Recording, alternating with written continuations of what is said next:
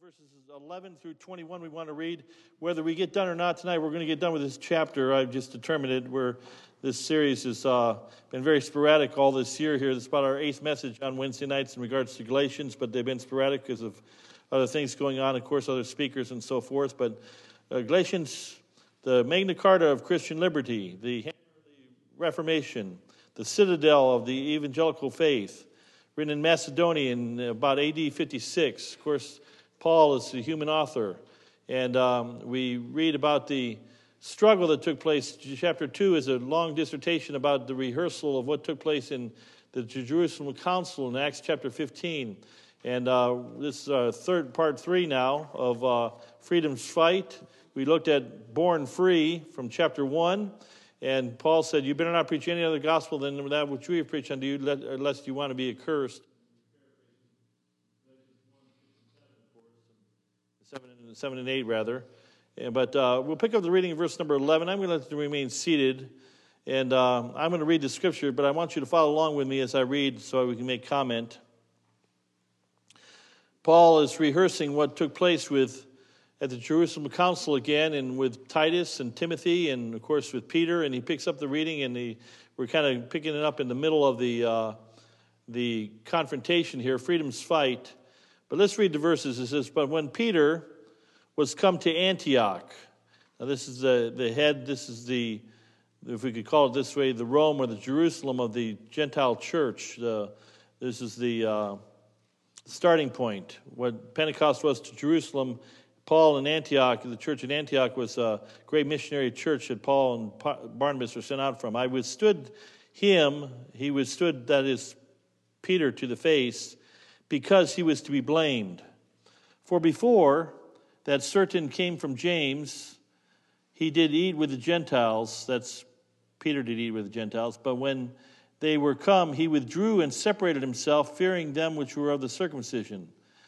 And the others dissembled, and other Jews dissembled likewise with him. That word dissembled, by the way, is the word hypocrisis. We get our word hypocrite from. We'll talk about it in a moment here as well. Insomuch that Barnabas, Paul had to be blown away by Barnabas, his dear friend, once his counselor, once his mentor in the faith, also was carried away with their dissimulation. But when I saw that they walked not uprightly according to the truth of the gospel. I have underlined in my Bible the truth of the gospel, and then I have a line over to verse number 5. You see the truth of the gospel, same phrase.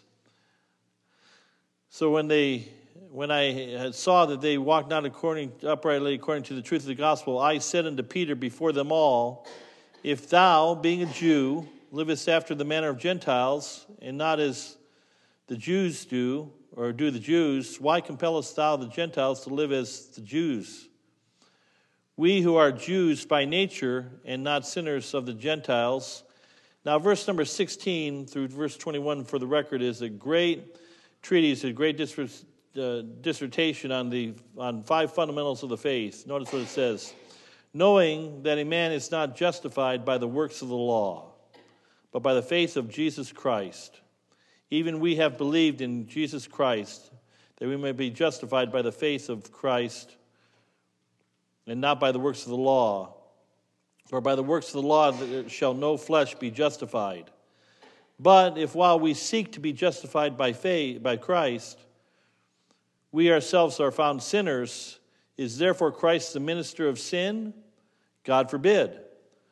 For if I build again the things which I destroyed, I make myself a transgressor. For I through the law am dead to the law, that I might live unto God. I am crucified with Christ, nevertheless I live. Let's start that again. Let's read it together. Ready? Here we go. Ready? I am crucified with Christ, nevertheless I live. Yet not I, but Christ liveth in me. In the life which I now live in the flesh, I live by the faith of the Son of God, who loved me and gave himself for me. And verse 21 is obviously the last verse in the chapter, and it's also a summation statement. Very important statement. It kind of summarizes the whole thought of these two chapters. Let's read them together. Ready? Here we go. Ready? We'll read 21 together. Ready? I do not frustrate the grace of God, for if righteousness came by the law, then Christ is dead in vain. I do not frustrate or pervert or pollute the grace of God. For if righteousness came by the law, then Christ is dead in vain. We want to deal with this subject of freedom's fight. This is our third message, and so let me just review very quickly for time's sake. We saw Roman numeral 1. We have 6 progressive steps in freedom's fight. We saw the confrontation, verses 1 and 2. We saw the consultation, that Paul received his revelation from Christ, and he didn't want to talk to those that were not of reputation or those that were not mature believers in Christ.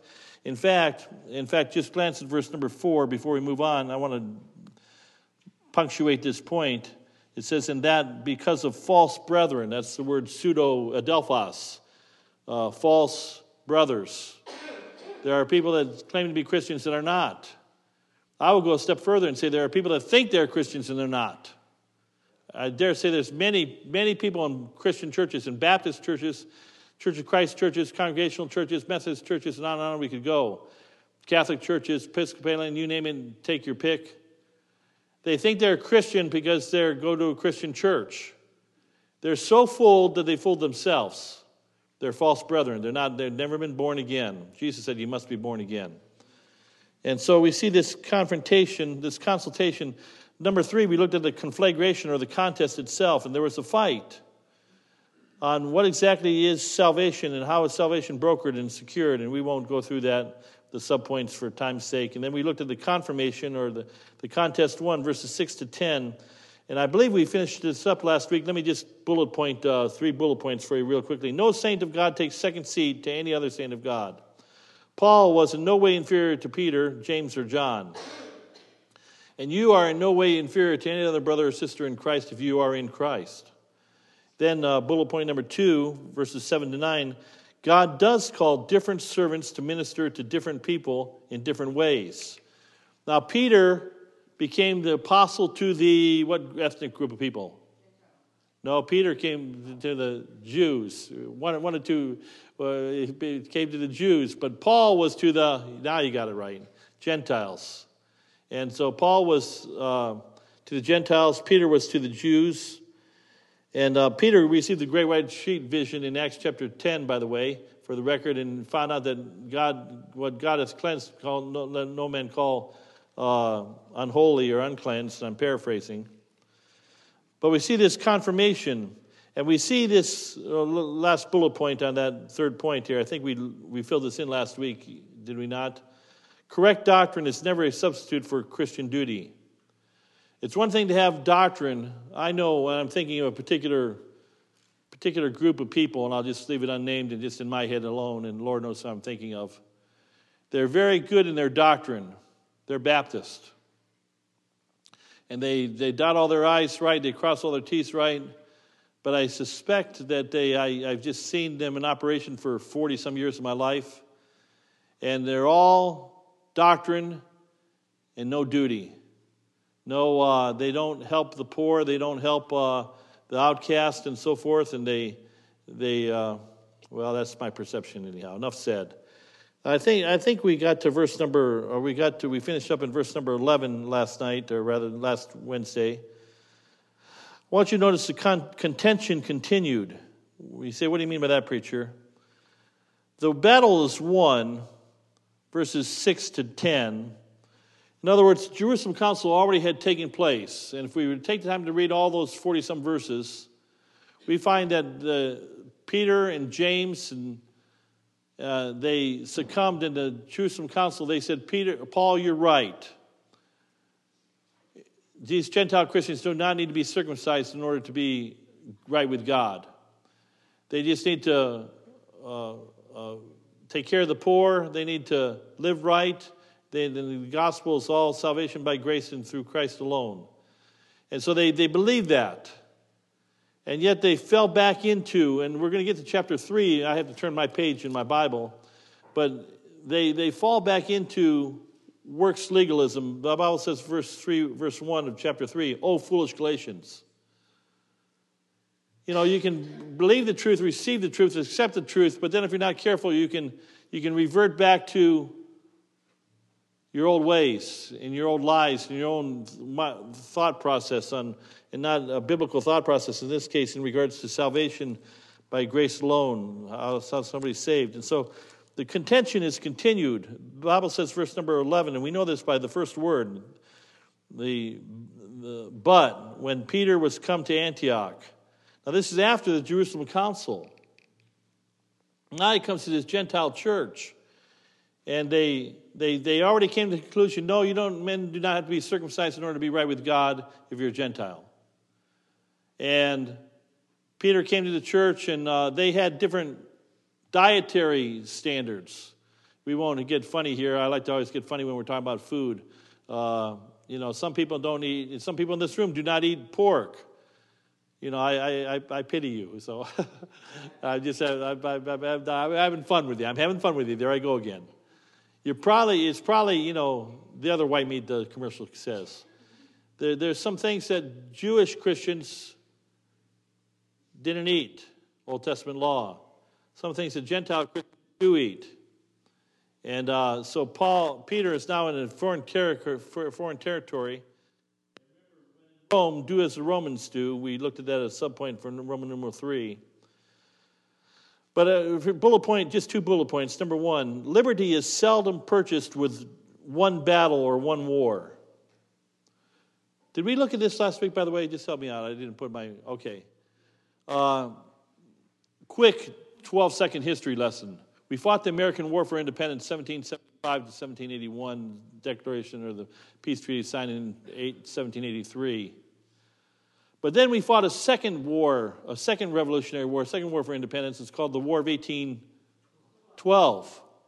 And we fought it against the same mother country, of course, England again. And they started to invade upon our rights, and there was something called impressment and so forth. They started to take our soldiers, and they said, our sailors, they would impress our boats, and they'd say, you got to be in the king's army for 2 years. Impressment. They basically put them in slave trade for 2 years. We fought a war over it, a second war. Sometimes you got to go back into battle. And sometimes, people get straightened out in their doctrine and then they get messed up again. And this is what was happening with Peter, the great apostle. And then bullet point number 2, for time's sake, there's always a constant danger of drifting. Hebrews 2, verse number 1. The Bible says, therefore we ought to give the more earnest heed concerning, I can't quote it all of a sudden. I thought I could quote it. Hebrews 2:1 says, therefore we ought to give the most earnest heed, almost there,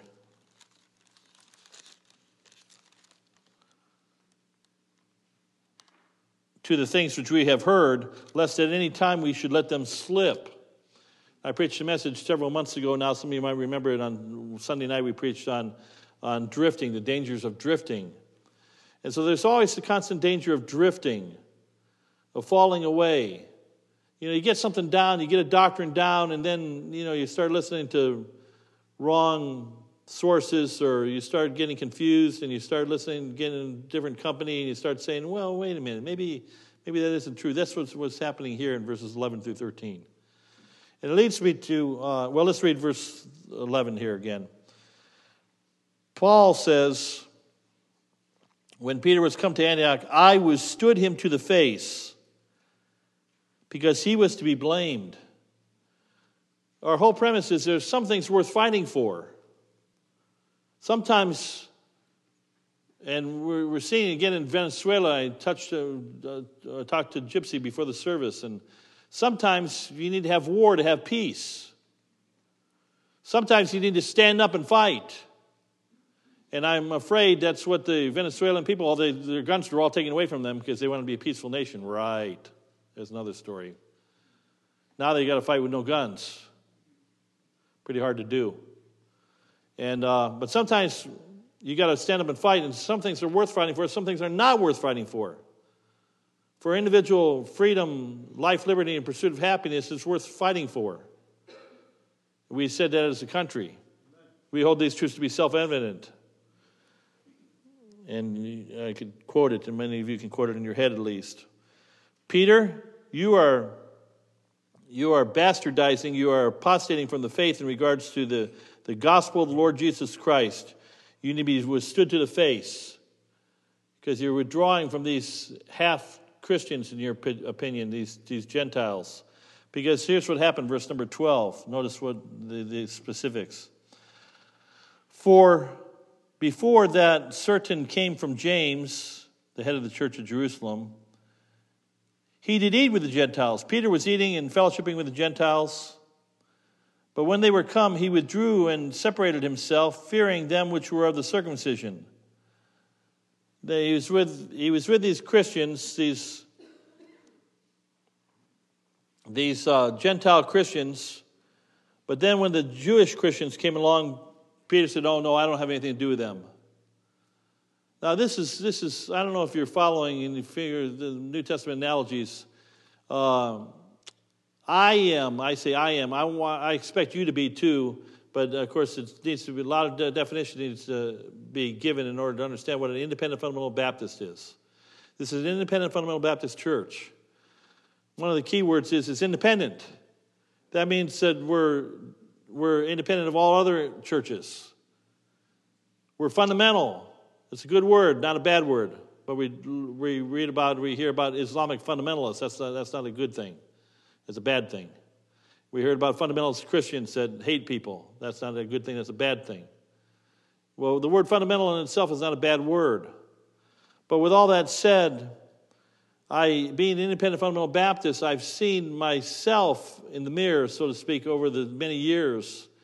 And I realize that sometimes I get clouded in my vision. I would never say it, and I never say it out loud, and I never even think it in my heart, but the heart's deceitful. There's some things that I think, well, we do these things right. I'll give you one, for example, right now. We still have a Wednesday night church service. I think that's good. I think I got an amen. Now in Acts 5, they met daily in the temple and from house to house. There's good churches that are now meeting on Tuesday nights and Thursday nights, and they're having specialty groups and so forth. Nothing wrong with that. They're independent. They can do what they want. Maybe we should consider doing it. I'm not really considering doing it too much, but my point is we're all different. And we don't need to separate one from another because somebody does it a little bit differently than we do it. We were at the nursing home service. I'm looking at that clock. I got to summarize. We had a nursing home service today, and 95-year-old Helen was in the service. 95-year-old Helen was a member of Evangelical Baptist Church. She told me for 65 years. And, I don't know who Helen was, but anyhow, that's another story. And Evangelical Baptist Church does things a little bit different than we do. But we're brothers and sisters in Christ. We can have fellowship and so forth. And that can be said for any number of churches that I could talk about. I'm looking at that clock. We're going to finish this lesson here. So let's go on to verses 14 to 21. And I want you to write down the sixth C word, if you would. The Christian New Testament doctrines confirmed. That's what verses 14 through 21 is all about. Now, once upon a time, when I was a young Christian, I didn't understand this concept. I heard that us Baptists were New Testament Christians. And it kind of rubbed me the wrong way when I first started, because I said, what do you mean we're New Testament Christians? We're New and Old Testament Christians. We believe the whole Bible, and all God's people said, we believe from Genesis 1:1 all the way to Revelation 22:21. So I didn't like the phrase. But then I understood the context of what they meant. And now I understand we are New Testament Christians. I was reading in Samuel today, 2 Samuel, David took the Amalekites and he put them under saws and axes, and he pushed them over cliffs and he killed them. We don't do that to our enemies today. Like to sometimes, but we don't do that not for religious reasons, but we don't act that way. The Bible says, love your enemies. Pray for those that despitefully use you. we're underneath a different dispensation. And and Paul, of course, is giving some revolutionary truths. It's called the gospel of the Lord Jesus Christ, which is revolutionary, and it's not Old Testament, it's New Testament. And so let's look at 5 bullet points, if we could here. Verse 14, notice the first 5 fighting fundamentals, 5 things that are worth fighting for, and I'm looking at that clock, I got about 12 minutes, so hang on. Verse 14, but when I saw that they walked not uprightly according to the truth of the gospel, I said," that's again Paul, "unto Peter, before them all," he openly rebuked them, or he rebuked Peter in front of other people. "If thou, being a Jew, livest after the manner of Gentiles, and not as the Jews do, why compellest thou the Gentiles to live as do the Jews?" Let me give you the point and we'll expound. Fundamental number one, the fight for the preservation of the unity in the church. Unity in the church. Fight for unity. That's an oxymoron, isn't it? Fight for unity. Fight to get along. Fight for peace. God never intended, and we have some of this going on even to this day. And I'm thinking in New York City right now, and there's a fragment of Jewish believers in Christ in New York City. I know Shalom Baptist Church. It's primarily a Jewish Baptist church. But God never meant for there to be two churches, a Jewish church and a Gentile church. Yeah, I'm doing a quick survey. It's pretty safe to say everybody in our church is white. It's okay to be white. You're allowed to be white. It's okay. It's not a crime.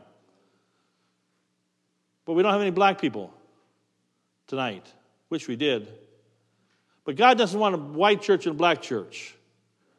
God doesn't want an Arab church and a Jewish church. A Jewish church and a Gentile church. No, Christ, all are one in Christ Jesus. Man, woman, rich or poor, bond or free, Jew or Gentile, all are one in Christ. And Paul and Peter, you're trying to separate. You're saying, "Oh, those Gentile Christians, they're second-rate Christians at best, at very best. At worst, they might not even be Christians." I'll just give you some things, again, just that are pertinent to us here. And this is me. We were with Spike, and Spike was at the nursing home today, and he's singing. He's got his guitar, and he's singing Spike's songs. Now, you got to understand, I'm being funny with you now for a second. I got purified from that when I went to Bible college. Because when I went to Bible college, I found out high, holy church music. I make jokes about this, but it's true. I love the great hymns of the faith. "Come thou fount of every blessing." "Holy, holy, holy." "Rock of Ages, cleft for me." I love those songs, and we still sing them. But I love have a little talk with Jesus, too. What a friend we have in Jesus, or that's good examples.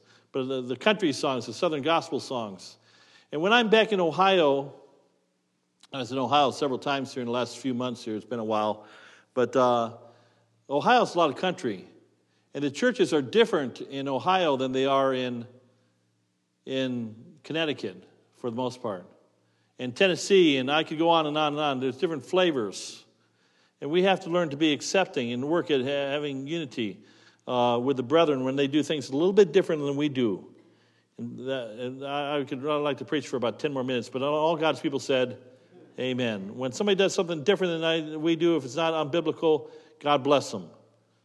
Learn to have unity. Unity is just as important and maybe more so important. "Behold how good and pleasant it is for brethren to dwell together in unity." Many verses on unity where God says to dwell together in unity.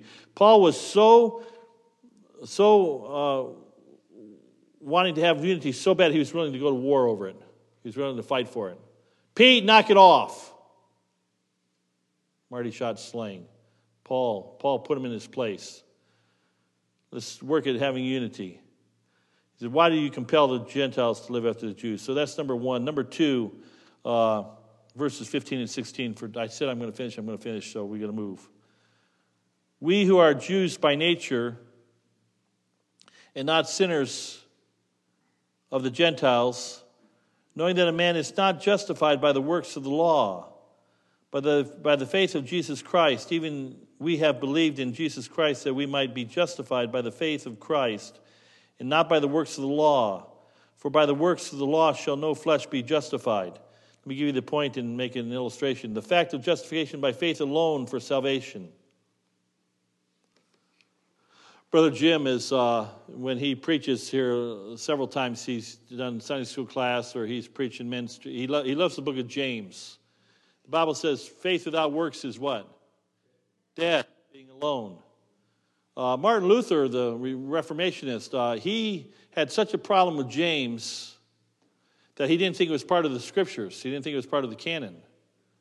He had a 65-book Bible. He didn't believe that James could have been inspired because he misunderstood it. But show me thy faith by thy works, James said. And faith without works is dead, and people don't know it.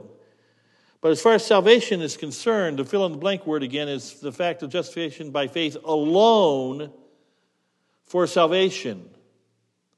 A man is not justified by the works of the law.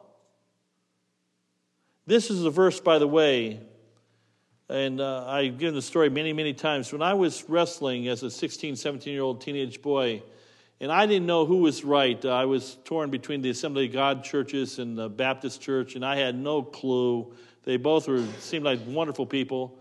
But one church said you could lose your salvation. Another church said you were saved by grace and you could never lose it. And I really went into this blindly, objectively. I said, what do I know? I'm just a teenage kid. I have no clue. And I began to study and read for over a period of about 6 months in my Bible. And I started to write down verses. And if my memory serves me correctly, and I think it does, the verses that drove the final nail in the coffin, proverbial coffin, the verses that did it for me finally were these verses right here. I remember when I came across Galatians 2:16. I said, look at that. Knowing that a man is not justified by the works of the law, but by the faith of Jesus Christ. I honestly remember reading that and thinking, I just discovered something.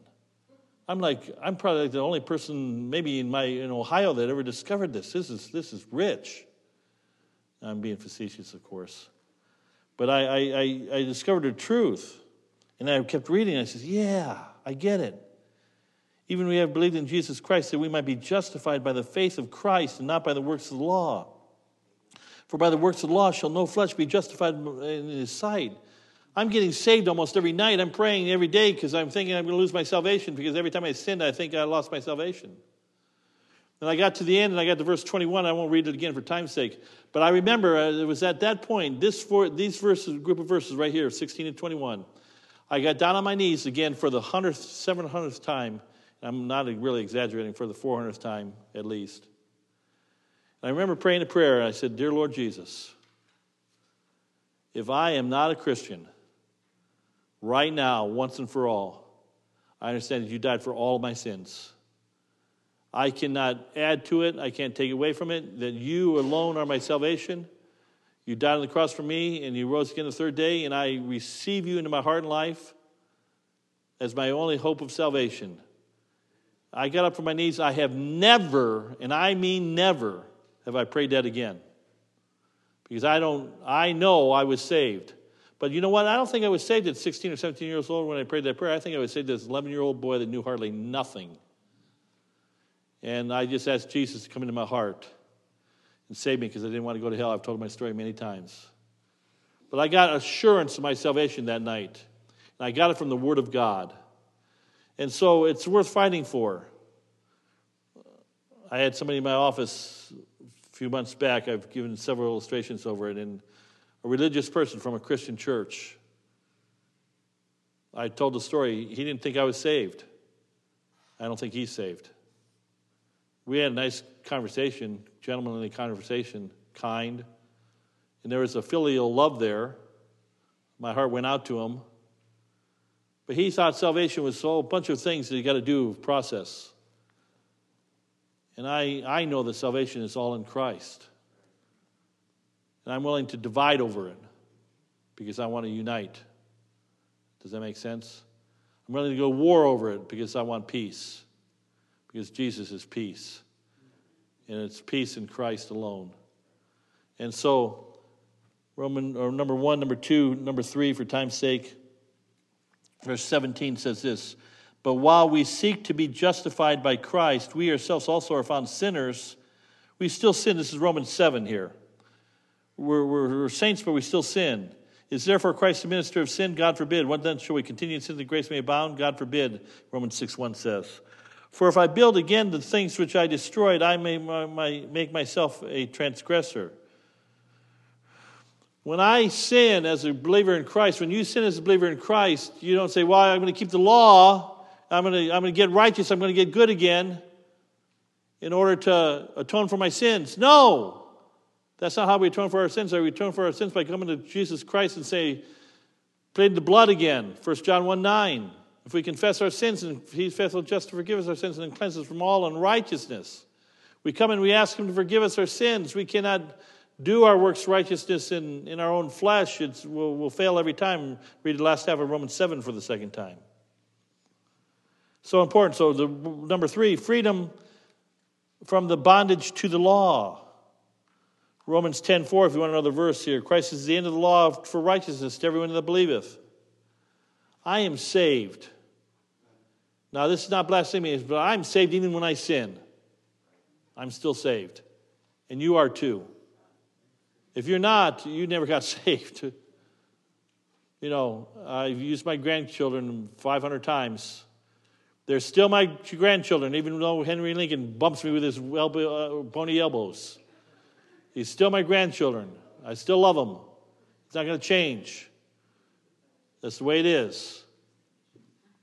Because there's an unconditional love there. Number 4, I've got 2 minutes. Verse 19. For I through the law am dead to the law. What part of dead don't you understand? That I might live unto God. In verse number 20, I am crucified with Christ. What part of crucifixion don't you understand? I'm dead in Christ. Nevertheless I live, yet not I, but Christ liveth in me. The life which I live in the flesh, I live by the faith of the Son of God who loved me and gave himself for me. If you have not memorized Galatians 2:20, it's your assignment this week. You must memorize. In fact, I'm making it a law of Harvard. I'm teasing now. You should memorize Galatians 2:20 if you have not memorized this. I've quoted this verse 1,000 times at least. And number 4, fundamental faith number 4, the faith that salvation is forever settled for those who are in Christ. I believe that salvation has nothing to do with getting redeemed by the bondage of the law. I believe that salvation is, number 2, by faith alone. I had to emphasize that. In Christ. I believe that this unity of the gospel, this unity of the church is for all people, Gentiles, Jews and Gentiles, rich and poor, bond and free. I believe it's all and forever settled in Jesus Christ. You're either in Christ or you're not in Christ. End of story.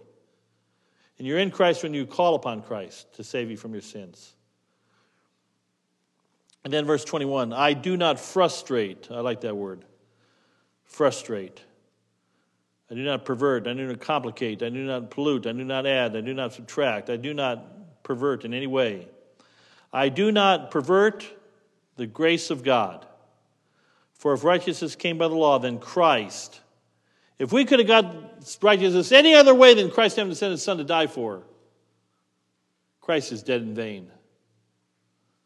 Let me an illustration, but for a fourth time back to Venezuela. If we can somehow get Venezuela to become free without having to send troops in and lose any of our soldiers, that would be a wonderful thing. But sometimes freedom isn't free. We may have to send our SEALs in. We may have to have a military operation. I hope it doesn't come to that. But I hope I'd rather have that happen. I'd rather fight to save lives than lose lives. I'd rather fight for the gospel's sake that it's all, number 5, it's all of grace. I've quoted it several times during the last couple of weeks, but it bears repeating. Grace, grace, marvelous, infinite, matchless grace. Grace said, help me out, I can't think of it. Freely received, I can't get it out. Marvelous, infinite, matchless grace. Grace said, we're going to sing it in a minute because I can't think what it is. So let's close our word of prayer here. Heavenly Father, thank you for your word. Thank you for grace. It is marvelous and it is infinite. It's all we need. Your grace is sufficient for us. Made perfect in weakness. Lord, we can't hope to atone for our sins by ourselves, by our own works righteousness. We must just run and plead the blood of Christ and we get restored fellowship. Lord, some things are worth fighting for.